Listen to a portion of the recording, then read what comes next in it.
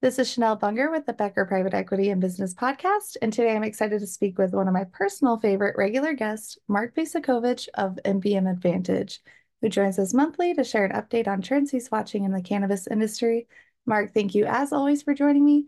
Why don't you take it away and tell us about some of the things that you're seeing out there? Thank you, Chanel. It's good to talk to you, and a Happy New Year. We're talking in early 2024, and I think the thing that I have the most in mind as we come off the holidays is in the sort of in the cannabis world is the category of THC beverages. Over the last couple of years, I've been paying more attention to this category. It's sort of found a level of legitimacy, if you will, that some other categories in the THC world have not. And so as an example, I really sat up and paid attention when a large Chicago-based liquor store chain called Binny's announced that they were going to carry a THC beverage late last year. And as I've sort of, and again, let's make sure we know that I'm not an unconflicted observer. One of the reasons why I'm paying attention is because I have a client in the THC beverage space. But I have been paying attention, and one of the things that I think has really been interesting for me is this last sort of holiday party couple of months that we just passed.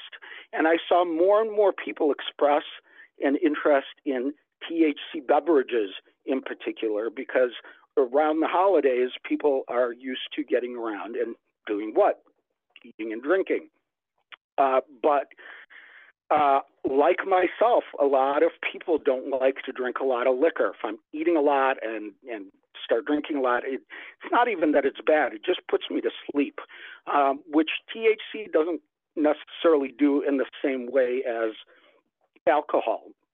And so I saw a lot of people that were very willing and very interested in, let's say, having a relatively low THC drink. And, I've heard people describe it like, the equivalent of one White Claw, kind of a THC drink that contains no alcohol, that you can drink socially without getting too messed up in any way. And so for me, I think that one of the trends that I will really be watching this year in particular is the proliferation of THC beverages and it becoming a much more accepted and welcome category in the liquor industry. And as I think about that, I also can't help but think how many beers each person who drinks a THC beverage is not drinking.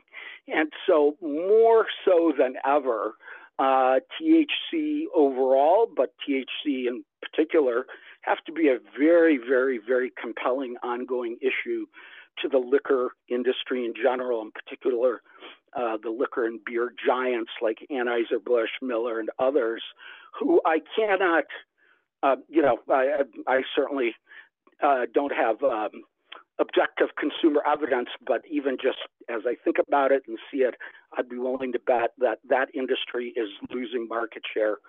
In fact, here in Illinois, cannabis taxes have surpassed alcohol taxes as a source of revenue for the state of Illinois. So I think that that is a particularly exciting category for a number of reasons, and that's something I'll continue watching. In terms of other developments, I think we're going to continue to tread water. I do not see cannabis becoming federally legal. I don't even necessarily see a lot of change in terms of having cannabis rescheduled, to make it less illegal, if you will. I think that with the presidential election, with other elections coming up, this is just not going to be a priority. Lots of people get excited every time a bill is introduced or passes, a committee or something. But remember grade school civics. the bill has to pass both houses of the legislature and be signed by the president. And I just don't see that happening anytime soon. So the cannabis industry overall, I think, is going to continue to limp along. You know, the other thing I was reminded of as I saw old friends over the holidays, most of them still get their cannabis from the unofficial gray market or black market rather than from dispensaries. So cannabis is going to continue to grow. It's going to be, pun intended, it is going to be profitable, but it is definitely not the money growing on trees kind of scenario. And I think that's just being reinforced year over year. Yeah, I'm definitely not holding my breath living in Iowa that it's ever going to be legalized here. So I totally understand that. But I do have a question for you. What flavor of beverages are you consuming? Well, again, to be completely honest up front, my client provides me with great samples.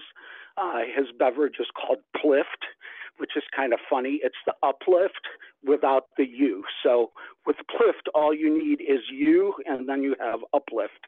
That's the sort of funny marketing strategy to the name. But that said, I am particularly partial to the lime and the wild ginger flavors of that particular beverage.